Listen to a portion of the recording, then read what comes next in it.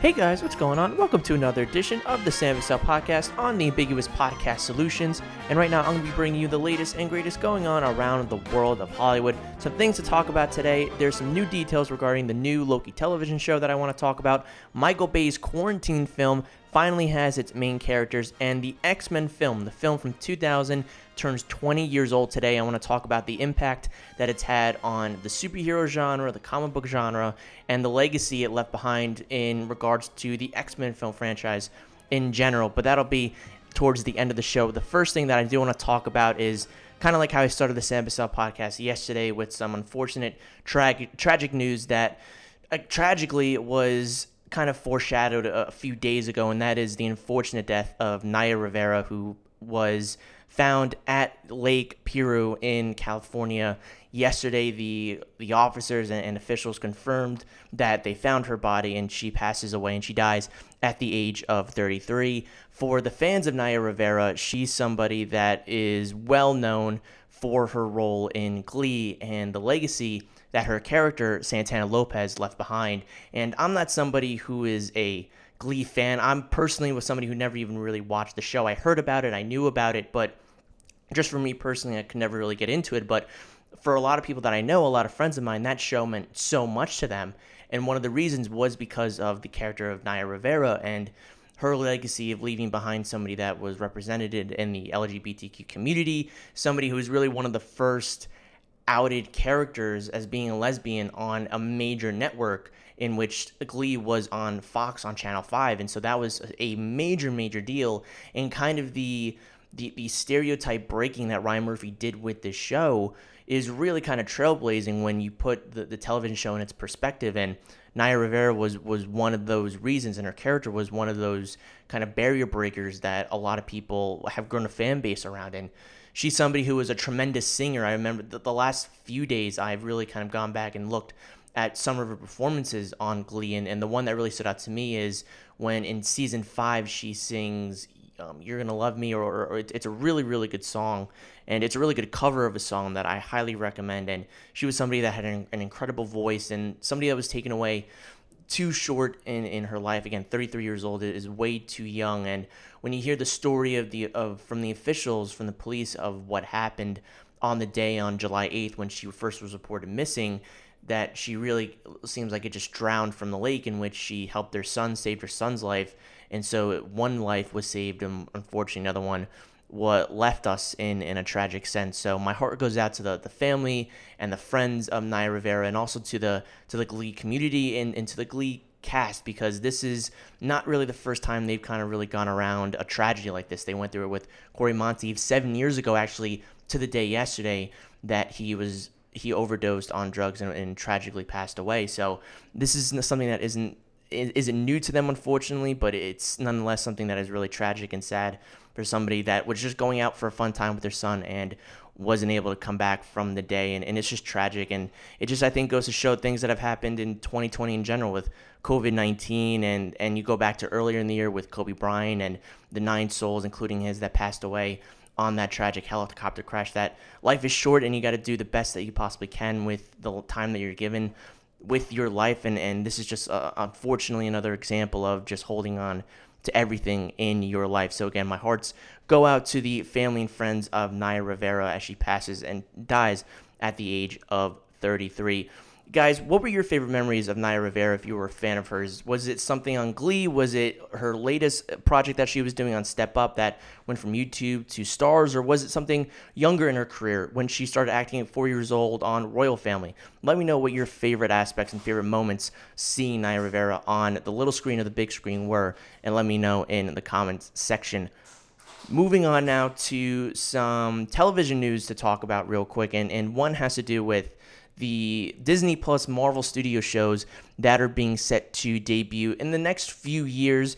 Right now, we don't know really what's going to happen with Falcon and the Winter Soldier or WandaVision, if they're going to come out this year, be delayed till next year.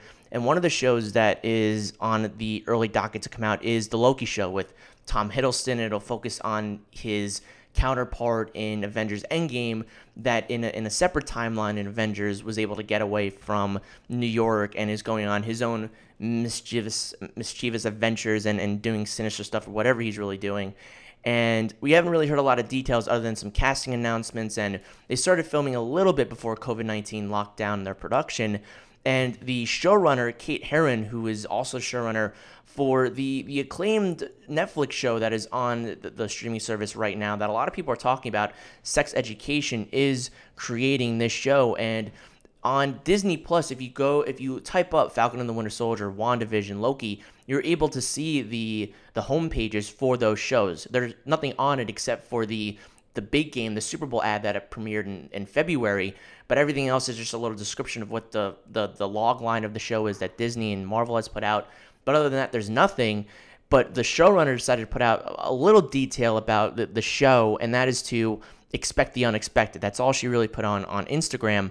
And she says that it's going to be a science fiction show, and for a show like this, it makes sense to kind of really, you don't know what to expect with somebody who is the god of mischief, who kind of does a lot of double takes and turns on a lot of people. What are we going to explore with this Loki? Because this isn't the Loki that we knew from the first Thor in 2011 and how we saw him in the Dark World, the Avengers, Thor Ragnarok, and then what happened to him in Avengers Infinity War. This is a Loki that still hasn't gone through the journey of kind of becoming a anti-protagonist in a way, somebody who hasn't become an anti-hero in a sense, somebody who still has evil on his side, and somebody who's still kind of more of a bad guy than he is more of an anti-hero.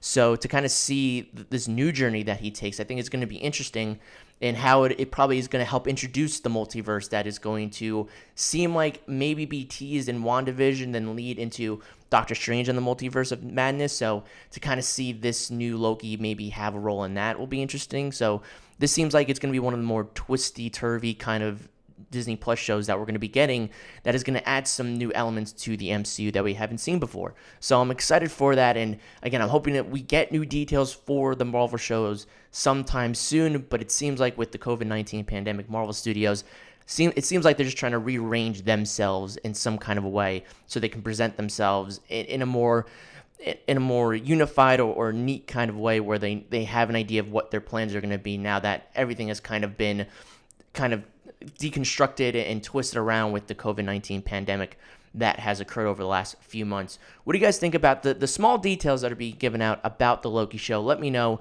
in the comment section and leave your thoughts.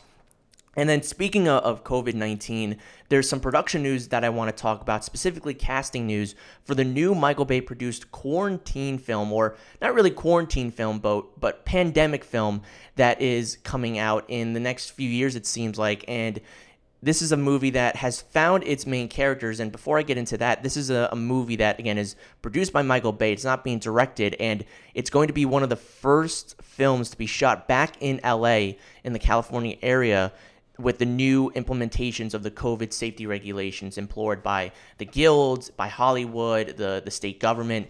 And so Michael Bay wanted to produce this movie and wanted to do it, and they hit some speed bumps along the way, but it seems like everything has ironed itself out. They have a cast, and like I said before, they've found their two main leads, and it's two pretty big up-and-coming names that I think people that know the CW and specifically Disney Channel will know these names. And the film will be led by KJ Apa, who, if you know that name, he is on the CW show Riverdale, and Sophia Carson, who is on the Descendants movies on Disney Channel and is a really good singer as well. And they will be leading this main movie with the likes of Demi Moore, Bradley Whitford, Craig Robinson, and Paul Walter Hauser in their supporting roles as well. And the main premise of this film is that it's the telling of a budding love story between a motorbike courier named Nico, who will be played by KJ Apa, who has a rare immunity, and Sarah, who will be played by Sophia Carson, a young artist. To be with the one he loves, our hero must overcome martial law, murderous vigilantes, and a powerful, well-connected family helmed by a matriarch who will stop at nothing to protect her family and maintain her way of life. And the interesting thing about this is, when you read about it, it sounds like it's going to be its own kind of, people are going to be in close proximity of one another, and how are they going to shoot something like this?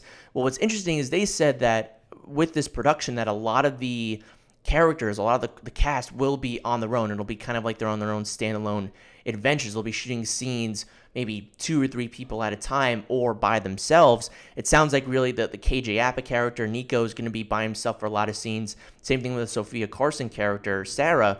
And the other characters might be in some kind of vicinity of one another, but it sounds like everyone's going to have their own roles to play in this film so that they can kind of limit the people that they can have on set at a given amount of time. So this sounds interesting. It sounds like it's going to be a very interesting kind of action film, a thriller film that shoots in the midst of a COVID-19 kind of pandemic that we're living in right now with these new regulations. What's an action film going to look like? What are intimate scenes going to look like? This is a love story, as it says in the synopsis. So how is that going to play out without kind of being able to kind of do the things that you want to do maybe before COVID-19 that you have to do now, so that there's not a lot of close contact if the actors potentially don't feel like they're comfortable with doing that. So I think it's going to be interesting to see what happens with this film. This is something that doesn't have a lot of other details regarding release date, but it's going into production now, it seems like, or within the next few days. So this is definitely one to keep an eye out for. Again, Michael Bay is not directing this movie.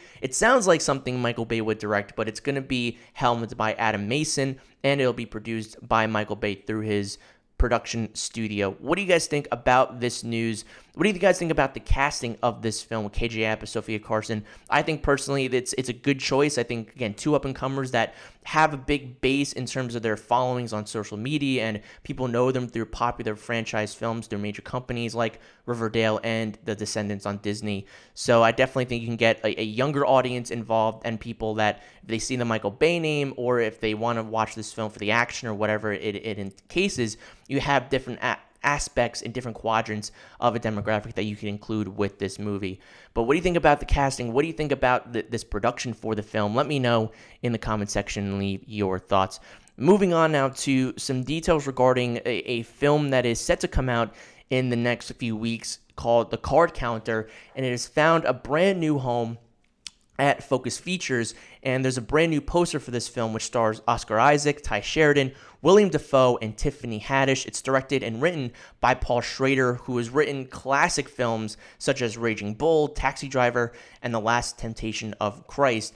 And it's a story about Tal, a former serviceman who now lives as a gambler who does traveling from one casino to the next when a vulnerable and angry young man named Kirk, who is played by Ty Sheridan, asks for his help in exacting revenge on a military colonel.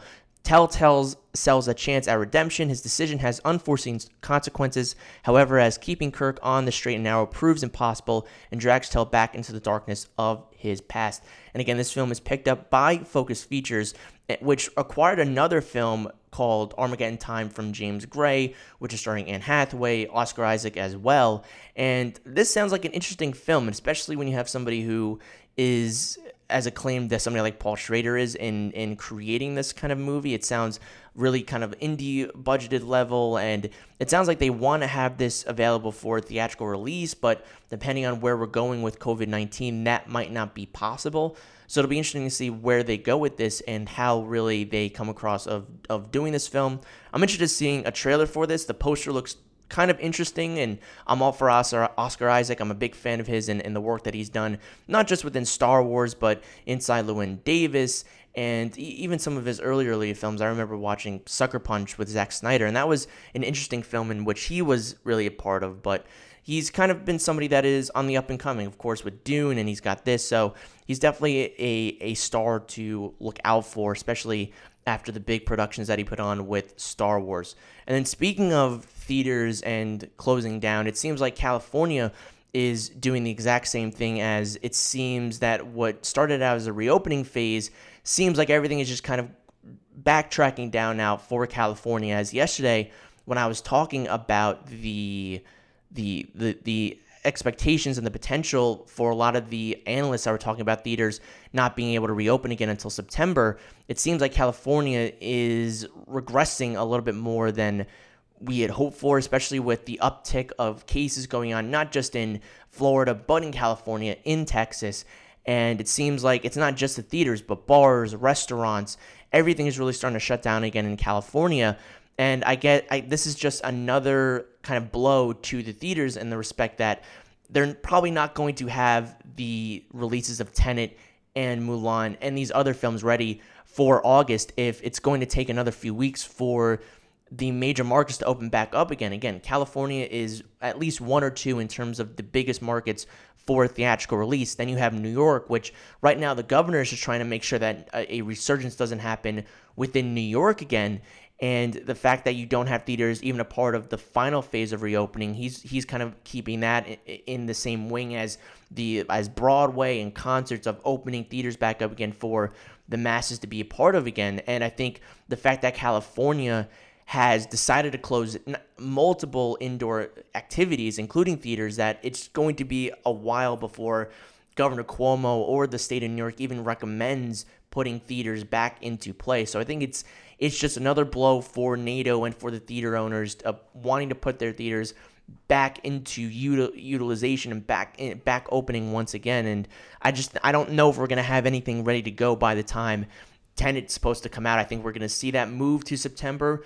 I think theaters might move to September again, just as the analysts were predicting. I think we could see movies not open until late September, early October. So again, kind of like what they wanted to do in July, what they're looking to do now, as of right now in August, that they want to have some weeks before they open back up again. But before they can do that, they're going to have to be able to have some kind of weeks where they're not kind of on the edge of closing down again, as they have been over these last few months. So again, another big blow for the California theaters, as they have now officially shut down and closed their doors once again. And this just means the indoor theaters, the drive-ins, the outdoor theaters, if people have those that are small businesses, those are still open and people can go to those, which are doing some really good business, considering the fact that you can social distance and the fact that you can also premiere movies that aren't big blockbusters, of course, but you can have classical films. Palm Springs, which I'm about to talk about, is premiering at drive-in theaters around the country as well. So there's definitely stuff to check out, and theaters all around the country aren't closed down, just the indoor ones, which make up a majority of the theater chains. But if you're still looking to go out for some kind of theatrical experience, if you have a drive-in near you, that is one to definitely go check out when you have a chance, if you want some positive news in regards to the theaters. And then speaking of Palm Springs, apparently, according to Hulu, they have broken records in regards to the amount of viewership that they've gotten for this particular film, which is starring Andy Samberg and Christine Milioti. And it is apparently, according to IndieWire, a film that broke the streaming platform's opening weekend record by netting more hours watched over its 3 days than any other film on Hulu during the same time period. And it generated the highest amount of social interest for any Hulu original film to date over its premiere weekend, and was the most discussed Hulu original film on Twitter over its first 3 days. And I'm going to have a review out by tomorrow. Again, there's going to be a whole bunch of reviews out for the rest of the week, as I saw a whole bunch over the weekend. And Palm Springs is one where I definitely can see the appeal for people wanting to go see this again. Andy Samberg, who is a part of The Lonely Island, that is a major kind of comedic group that people really know. He's the big star there, that people might want to check this film out. And when you look at a lot of the data from streaming services, it's really hard to tell. It's not like, again, you're looking at box office numbers. You're looking at data that isn't confirmed by really Hulu or isn't confirmed by any of the companies in terms of the actual record of numbers that you're getting. You're hearing it's breaking records left and right. Kind of the same thing that happened with Trolls World Tour in a way, where the exact money wasn't given for how much it made in VOD, but it broke surmountable amounts of records according to Universal, but we don't have the exact numbers. Whereas with box office, every single weekend, people get the exact or estimated numbers of what a film made each and every weekend. With these kinds of numbers, you don't know what could be. And the thing about it is, if you look at something like Netflix, the way that they account for a view is that if you watch within 2 minutes of a movie, you count as a view. So you might not make it to the movie. You might not like it and you say, you know what, I'm not watching this anymore. I'm going to watch something else. But if you're, say, 15, 20 minutes into the movie and you decide to check out, that counts as a view. So in some ways, it's not like they're saying if you get to the very end, if there's, say, 5 minutes left in a movie, that counts as a view because you've seen basically the entire thing from beginning to end. It's just really a short window span of saying in this amount of time, when you can still leave and not watch the whole thing, you count as a view. And that's for Netflix. And I'm not sure if that same thing happens with Hulu or other streaming services, but I have to think that still has, in some way, it's some kind of version of that. So it's great to hear that these records are being broken for Hulu with original films, but not knowing the exact numbers kind of puts a little bit of a damper on it, because you don't have anything really official, and that's why a lot of analysts, a lot of people that cover this stuff, they don't really trust it because they don't have the numbers to back it up. Whereas box office, they know every weekend they're going to have the stats, the numbers to back up the claims that these studios are making about their movies. So again, I'm happy for Hulu, and if this is in fact true, they did pay a lot of money for this movie. It's the highest deal breaker at a Sundance Film Festival that has ever been done before. So they paid between $20 to $17 million for this film. So if they're able to get some viewership back on this, I know Neon, which in partner for Hulu, got this film, wanted to put it in theaters. Again, like I said before, they're putting it at drive-in theaters right now, but for it not to have a theatrical experience, or if they're able to make back some of it through this streaming service, then good for them. But again, there's not enough numbers. There's no numbers to back up these claims for opening weekend numbers, opening the largest social media account that they've ever seen in terms of buzz for their movie. There's nothing really to sample or to staple down the kind of records or the kind of numbers that these films are potentially breaking. So again, congratulations to Hulu, if whatever the numbers might be, but again, you have to take it with a little grain of salt, because again, the numbers aren't there for you to really kind of check out. What do you guys think about this with the fact that did Palm Springs really break these kinds of records? If they did, what do you think about them? Are you going to check out Palm Springs? And again, I'll have a review by tomorrow, the latest, for what I thought about the film when I watched it over the weekend.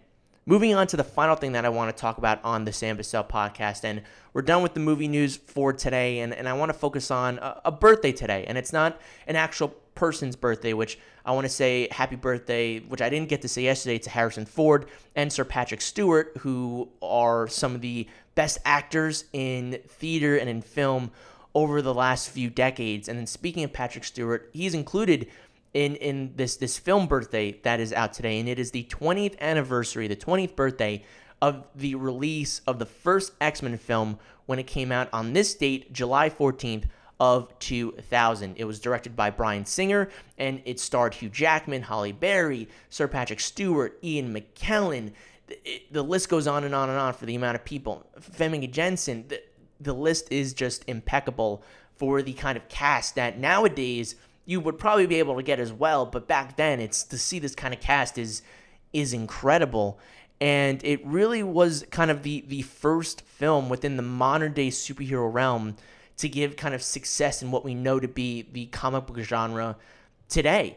Before X-Men really came out, there was the superhero genre went through a phase where it was very campier than some films are nowadays.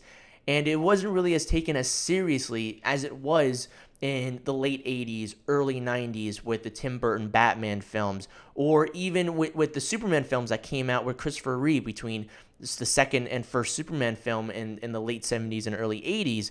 And so there went a period of time where there was not the superhero movies did not do well financially, especially after Batman and Robin. The only one that I can really kind of put a pulse on that did okay in those time periods before X-Men was the Blade franchise with Wesley Snipes. That was really the one that people kind of gravitated towards a little bit. But even then, it was more campy and not fully as realized as it is nowadays. And X-Men was really kind of the first film that integrated a lot of political themes, of human themes within a superhero film that made them very grounded in a world that is very kind of sci-fi with the mutants and superpowers.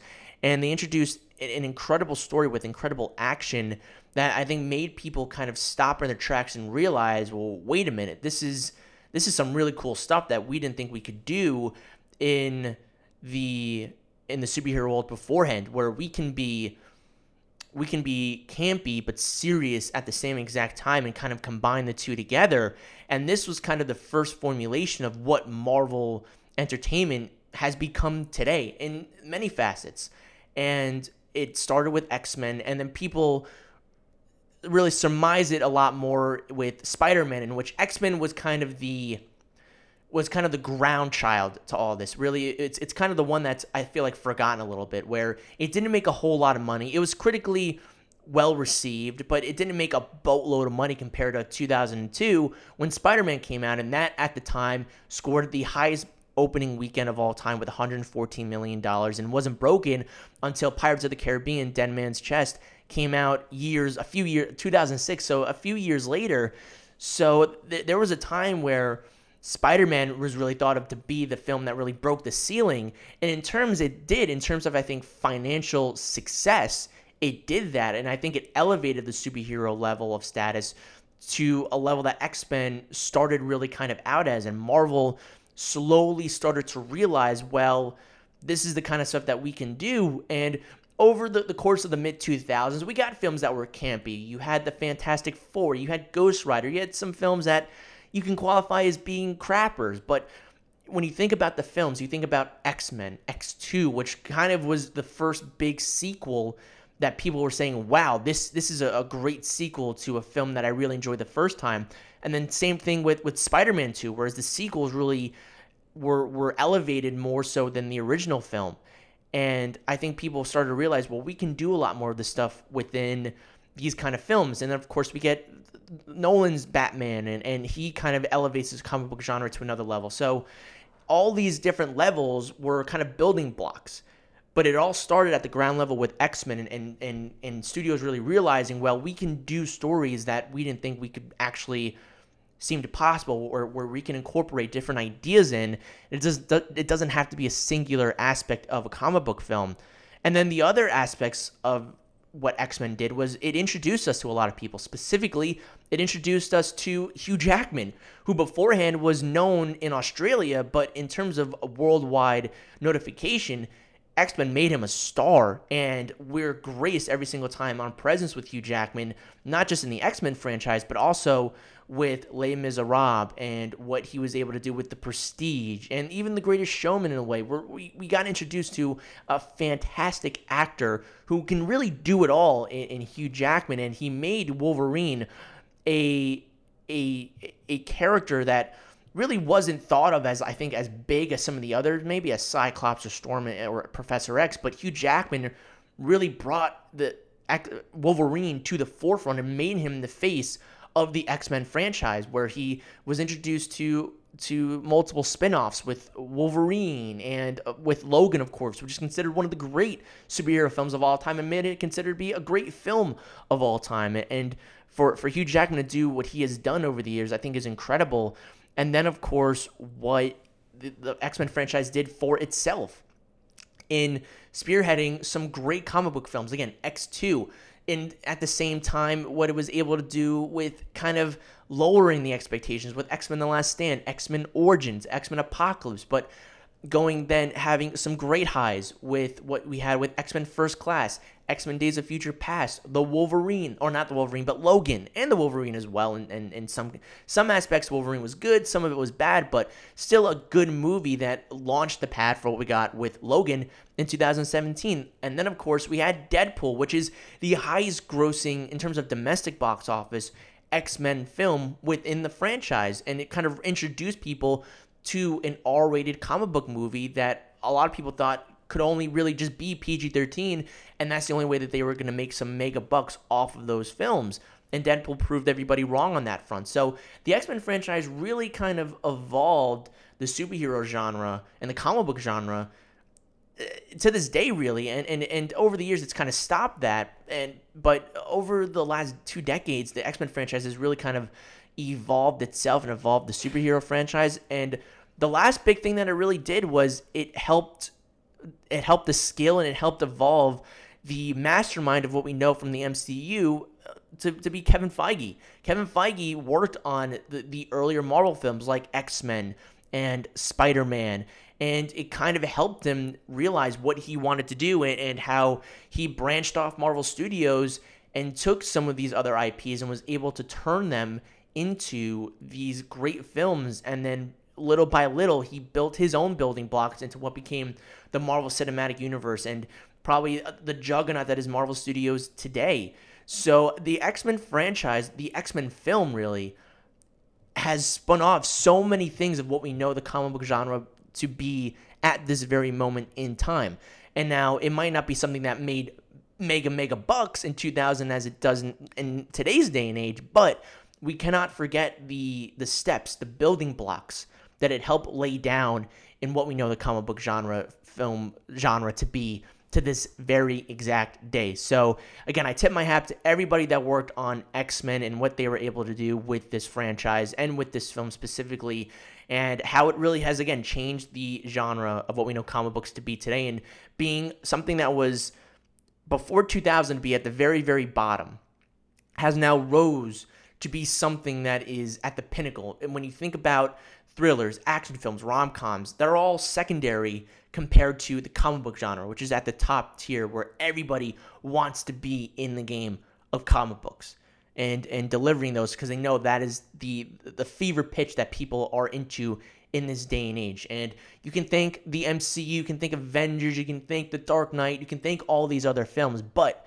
when you really trace the origins of this kind of phenomenon of the comic book genre that we're in right now, it all really kind of ties back to not 2002 with Spider-Man, which elevated it, but the very first building block, which was X-Men in 2000. And that's going to be my Twitter poll question today. Even if you're somebody who has just started to watch maybe the X-Men films or didn't really know about it until a few years ago. I'm somebody who didn't watch it until the mid to late 2000s when I really started to get into movies.